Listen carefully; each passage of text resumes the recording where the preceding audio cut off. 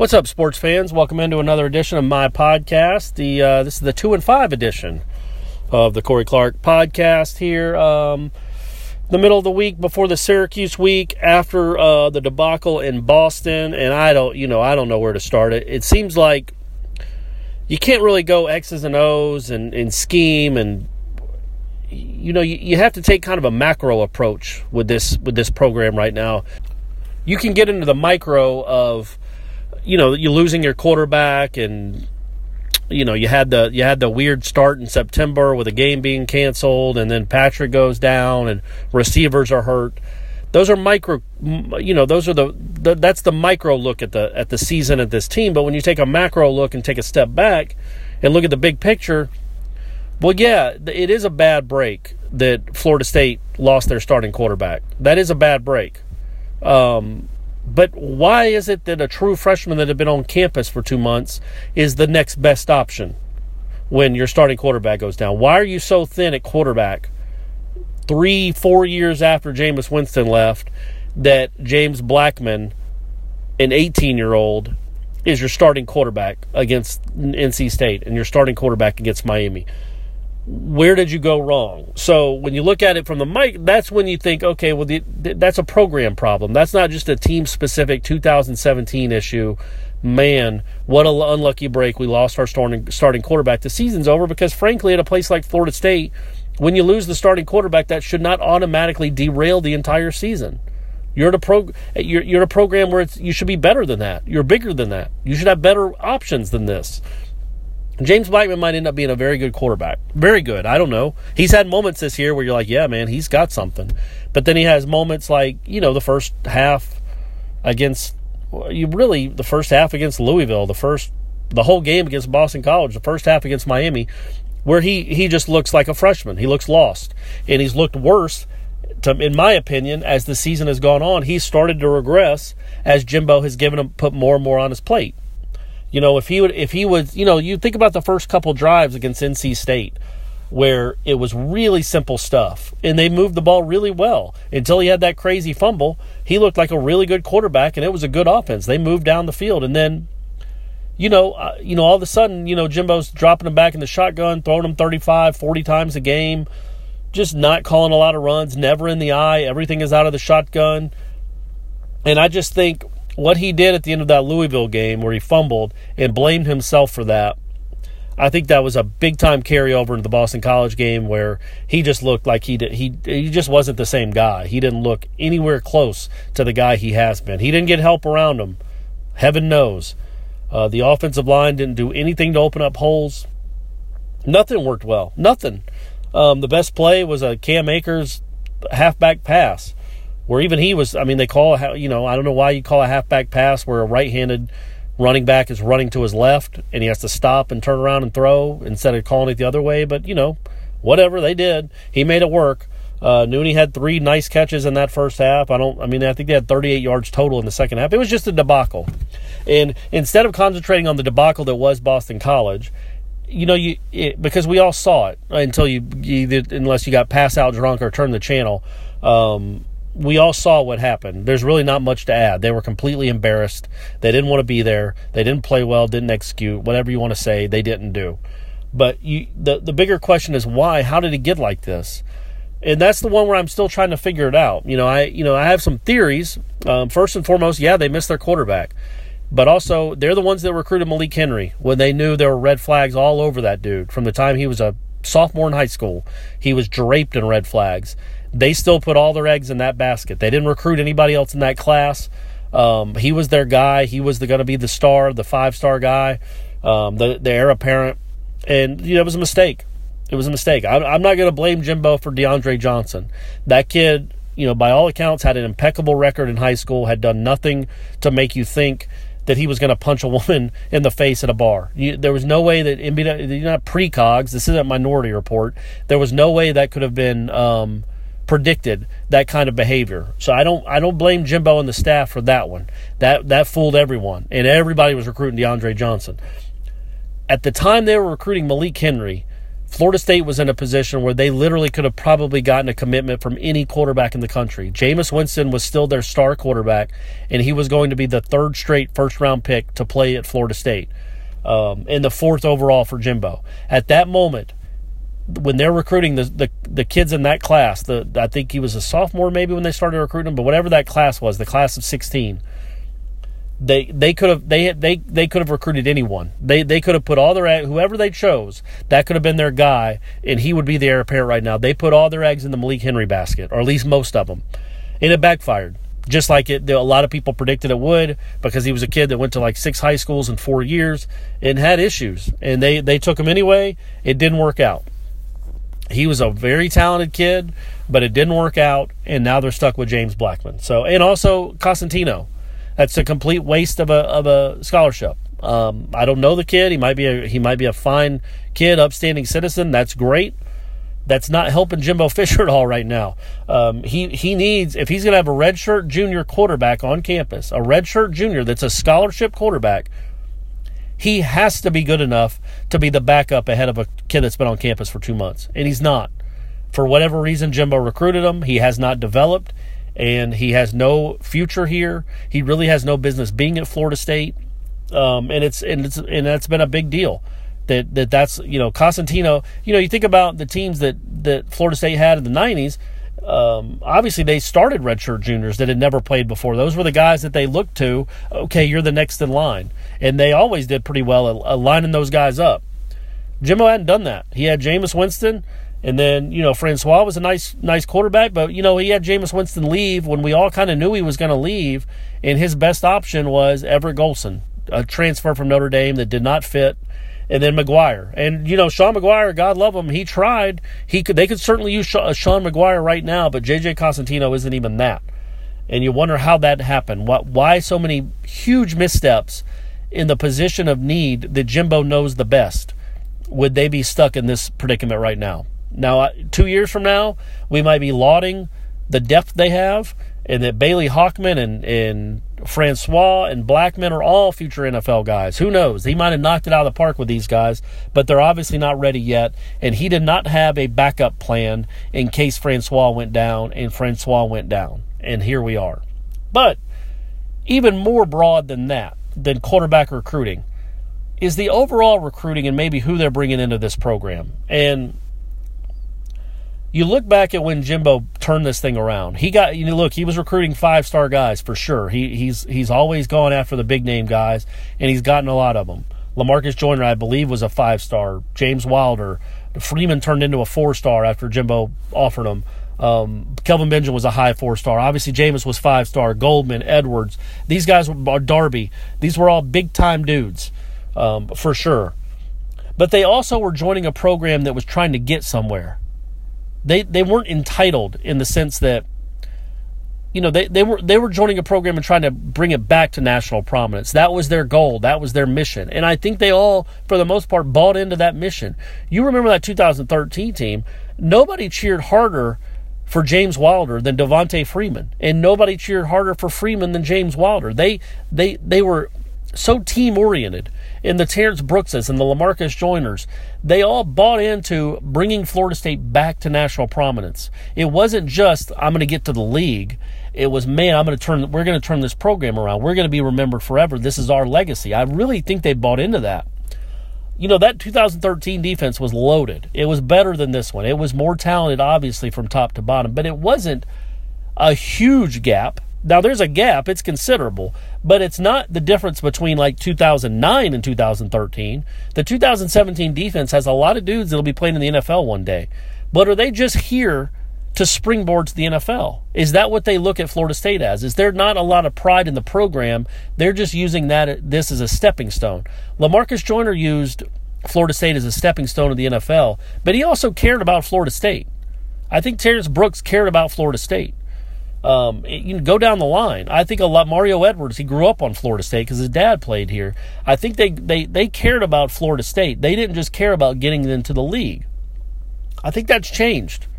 I think when you have the success that Florida State had in 13 and 14, and all these kids that are now on the team, these juniors and seniors, they were joining that program. I think a lot of them thought, I'm going to that place, not because they're going to win championships, but because they just sent 29 guys to the league in 3 years. I think that was the selling point, even more so than the wins and the championships, was getting to the league. And I get it. That's a great selling point. But then maybe that explains why when you sell the NFL and your path to the NFL, and look, we put guys at the next level, when that's your number one selling point, which I think it is, and I'm not blaming them. I mean, that's a great selling point. When you're talking to 5-star elite athletes that want to go play and make millions of dollars, that is a great thing to sell is, look, you come here, you have a really good chance of doing it. Well, when you're 2-4 or 2-3 and a season is over, maybe that's why your potential first-round cornerback isn't attacking ball carriers and trying to make tackles, because he's thinking about, man, I came here to get to the NFL. I got 6 more games and I'm going to the NFL. Maybe that's so ingrained in a lot of those kids' minds. That's how they play. They don't play for Florida State. They play for the NFL. They're playing to stay healthy. They're playing to, you'd hope they'd play to put good stuff on tape. They haven't done a ton of that, but they want to be healthy for the combine. They want to be healthy. And I get it, man. I get it. It's hard to think about Florida State and the pride that you have for this program when you're 2-5, but then maybe that's the reason you're 2-5. This is a springboard. This program has become a springboard to the NFL. There's not a legacy or a dynasty that they're thinking about. They're thinking about getting to the league. And again, I'm saying that I don't blame them, but maybe that permeates this program more than you think about the 11 and 12 and 13 and 14 teams, specifically 12 and 13, where they were trying to do something great for the program too. All those guys want to get to the NFL just as bad as these guys, but they also, it seemed like, really took pride in the program and building it back up, took pride in winning those championships. It meant something to them. And then I think this next, I don't want to call it a generation because it hasn't been that long, but this next wave of recruits after the championships have been here chasing the NFL and maybe not so much chasing championships. That's just a theory. Could be harebrained. I certainly have plenty of those. But that's kind of what I see, as it's a program designed more to get kids to the NFL than to win championships right now. And quite frankly, it's hard to sell that to receivers. Since Lawrence Dawsey has been the receivers coach here, they've had 2 guys drafted, Florida State receivers. There have been 2. Now, Travis Rudolph is in the league right now because of the whole Giants roster got hurt. But he's on an NFL roster now, but he wasn't drafted. He was a 5-star kid. Erman Lane was a 5-star kid that's now back at receiver, but was a DB for the last year and a half. So they haven't done great with receivers. And quite frankly, if I was a receiver in the state of Florida, well, anywhere else, and Jimbo Fisher was trying, number one, he couldn't really preach to me the NFL because you've only sent 2 in the last 10 years that have been drafted. But also, I know darn well I'm not getting on the field as a freshman at Florida State as a wide receiver. It is not happening. He is going to throw out Jared Jackson before he throws out me. He's going to throw out one-armed Auden Tate before he throws out me. Heck, DJ Matthews, it took McFadden having a complete meltdown at punt returner to get him back there to field punts, which is where he should have been all year. Although I know he was a little banged up. He was hurt in August, so that backtracked him some. And then the Terry kid, there hasn't, other than Rashad Green, there hasn't been a true freshman, and Rudolph hit the second half of his year, but Rudolph came with Jameis Winston throwing him passes, so everybody was going to look okay there. Other than those 2 guys, they don't get on the field. But again, that's kind of a micro problem. The macro problem, I think, is more about what is wrong with the culture of this program. Is there a culture problem, or is it just a bad season? I think it's more the former than the latter. I don't just say this is a one-off, that this is an anomaly. This has been coming, and it was a perfect storm of a culture that, in my opinion, cares maybe more about the NFL than about Florida State. That's how you recruit the kids. That's how you treat the kids. That's what you preach to the kids. And so that's what they think about when they're juniors. It ain't about winning games for Florida State. It's about getting to that combine and getting that paycheck. Again, let me reiterate, I do not blame those players at all. I would be the exact same way. But I think at places like Alabama, at places like Ohio State, at places like Clemson, they get those draft-ready juniors, those draft-eligible juniors, they play hard. They bust their ass every Saturday for those coaches. At Florida State, that hasn't really seemed like it was the case the last couple years, except for Dalvin Cook. Dalvin Cook played in the Orange Bowl when he didn't have to. Dalvin Cook always played hard. He was a different kind of kid. There aren't a lot of Dalvin Cooks on this team. Obviously not talent-wise, but not mindset-wise anyway, right now I don't think. Obviously, you guys, if you're listening to this, you probably saw what Jacob Pugh said earlier in the week about how, there's the younger kids. There's no older guys that are taking the younger kids under their wings and saying, this is how we fight. This is the Florida State way. This is unacceptable. He kind of went off on the state of the program, the state of the locker room. I don't know that he was necessarily exposing anything that we didn't already know, but it was certainly confirmation, and it was certainly refreshing to hear. Now, it'll be the last time we hear from Jacob Pugh, but it was refreshing to hear some honesty from the players instead of them just kind of parroting the coach speak that we hear from Jimbo and inches away. We got to try harder and we got to execute.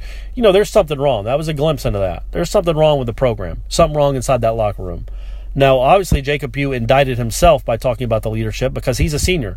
He won the Heisman Award for Team MVP of the spring. He was supposed to be a big-time player, and he's talking about not enough senior leaders.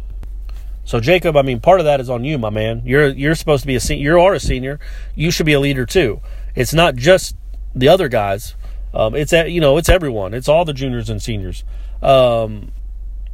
And it's the coaches. Hey, look, when you're 2-5, when you start out number 3 in the country, and now you're 2-5, and you're gonna have to fight, scratch, and claw to maybe make some awful bowl, and you probably aren't going to get there, and you're probably going to lose to Syracuse at home, and you're going to be 0-4 at home. Man, it's a lot more than just a few things. It's a lot of things. And so I'll wrap it up by saying, look, Jimbo Fisher is not going to publicly criticize his coaches. We talk to him 3 times a week. He's not going to do it. He is not going to comment on whether they will have their jobs at the end of the year. But I can tell you this, they won't. Some of them will stay around, but there is no way I can fathom Jimbo Fisher going through a season like this and not making significant changes. I don't know that they will be drastic. I don't know if he's going to bring in an offensive coordinator and let him actually run his own offense. I don't think that's going to happen. I think it should happen. I don't think it will happen. I do think he'll have a new defensive coordinator. I do think that he will probably have some other position coaches leave, retire, get fired, however it's phrased or worded. That will happen, because if he brings this staff back intact, after what those players did on Friday night, how they completely just showed the world that they don't want to play for this staff anymore, then he's just accepting mediocrity is what he's doing. And Jimbo Fisher doesn't strike me as someone that accepts mediocrity. So that's why I'm confident that he will make changes. Because he's a winner. I mean, he's proven to be a winner. He loves winning. He hates losing, and he's not okay with it. So I think that's why significant changes are going to come. Look, you're looking at an all-time awful Florida State record, an all-time awful Florida State team. He can talk about inches, and he can talk about this and that. He cannot realistically think that this program is close to being where it needs to be. Not after this. Not after 35-3. That was the slap in the face he needed, just like the 30-0 was finally the slap in the face that Bobby Bowden needed. Now, look, Bobby Bowden still didn't want to fire Jeff Bowden. It was kind of forced upon him, and Jeff Bowden resigned. I think there's a chance at the end of the year, if they finish 3-8, 4-7, whatever it is, that there will be some people on this staff that resign and take that duty away from Jimbo Fisher, where he doesn't have to fire them. They will resign, get their settlement, and be done with it. I think that's what will happen. It has to happen. This program has gotten stale. It is not anywhere close to the machine that we thought it was going to be in 2000. I thought he had found an Alabama for the ACC. I really did. He was going to be recruiting it with the likes of Alabama, and he was going to be playing in the ACC. And I thought he just had this thing set up for the long haul, and it just hasn't worked out. It hasn't. They're what are they? They 12-11, something like that. 20-11 in their last 2.5 seasons. 20-11, and who knows what they are. I think they started out 2015 6-0. So since then they're 4-3, 10-3. That's 14-6. They're 16-11 in their last 27 games. That's preposterous, man. You can't be like that at Florida State. And 2 of those games are like over Charleston Southern. So you're looking at like 14-11 against FBS opponents. That's preposterous. It's incredible. So, and they were really close to, obviously they've won a few of those close games. They're really close to having a few more losses on that docket. They don't ever blow anybody out. They don't have easy wins, and sometimes they lose close games because they're always in close games. So they're not well coached. There's no way anybody could argue that they are, including Jimbo Fisher. They have too much talent to look that lost sometimes and to look that so lethargic. And I'll leave you with this. Just maybe as another indictment of the whole program and what's happened. I thought it was a mistake to play the Alabama game. I thought that before they played it. I certainly thought that after they played it. So did you. But you even still, think about what you saw in that Alabama game. Think about what you saw, how you saw that defense play. I mean, that defense was all over the field. It was aggressive. It stuffed the run against a team that never gets the run stuffed upon them. It made Hurd look like a doofus back there, like they just didn't trust him to make any throws against that defense because it looked like that defense was an all-time great defense. I mean, that's not hyperbole. Alabama had one touchdown drive, and that was a 50-yard pass on a breakdown. Other than that, their only scores came after crazy special teams and offensive mistakes. The defense was incredible in that game, really good. One of the best since I've been covering the team. I mean, it was 2013 good. Now what is it? You know what I mean? Now it's just another defense. JAD. It's just another defense. It's not anything special. It's not terrible. Look, man, I'm not saying the defense is the only problem. Lord knows the offense has scored 11 touchdowns in 7 games. That's ridiculous. They're the worst Power 5 offense in the country. That's impossible to believe at a place like Florida State. Injuries or not. It's incredible. Absurd. But we know Jimbo can coach offense. Do we know the same about Charles Kelly? And whatever the message is, those guys just whatever. It looks like different players from the first game until now. You would hope the guys on that side of the ball could have so much pride that even when the offense isn't playing well, they could be like, you know what, we're going to win this game. We're going to win this game. The offense can fiddle fart around for 3 quarters. It won't matter because we're going to dominate this game and win it. That doesn't happen. And in Boston, they just weren't there. It's so bad that Jimbo was lauding as a sign that they didn't give up their goal line stand in quotes, because they stopped him at the first 3 plays from the 1-yard line. The 4th play they scored. Jimbo didn't bring that up. So it's not really a stand when they still score. But he's having to fight and scratch and claw to find any positives at all that he's bringing up a goal line stand where the team actually scored. So that's where Florida State is in a nutshell. It's not pretty, folks. Basketball season is right around the corner. They could be a different, they won't be as good as they were last year, but they could have some moments. They got some guys that can shoot. Could be a fun team to watch. They're going to get up and down. And then the women's team's good. Maybe the soccer team can catch fire and make a run. They've had a disappointing season. Anyway, you can't win them all. You know what I mean? You can't win them all. Nobody's feeling sorry for Florida State fans. Lord knows y'all have had it great for a long time. You've gone 40 straight seasons of winning records, which is incredible. And it looks like that streak is about to end this year. So we'll leave you on that note. But anyway, tune in next week. I appreciate you listening. You're the best. And peace and love. Godspeed. God bless. Have a great week. Peace. Clark out.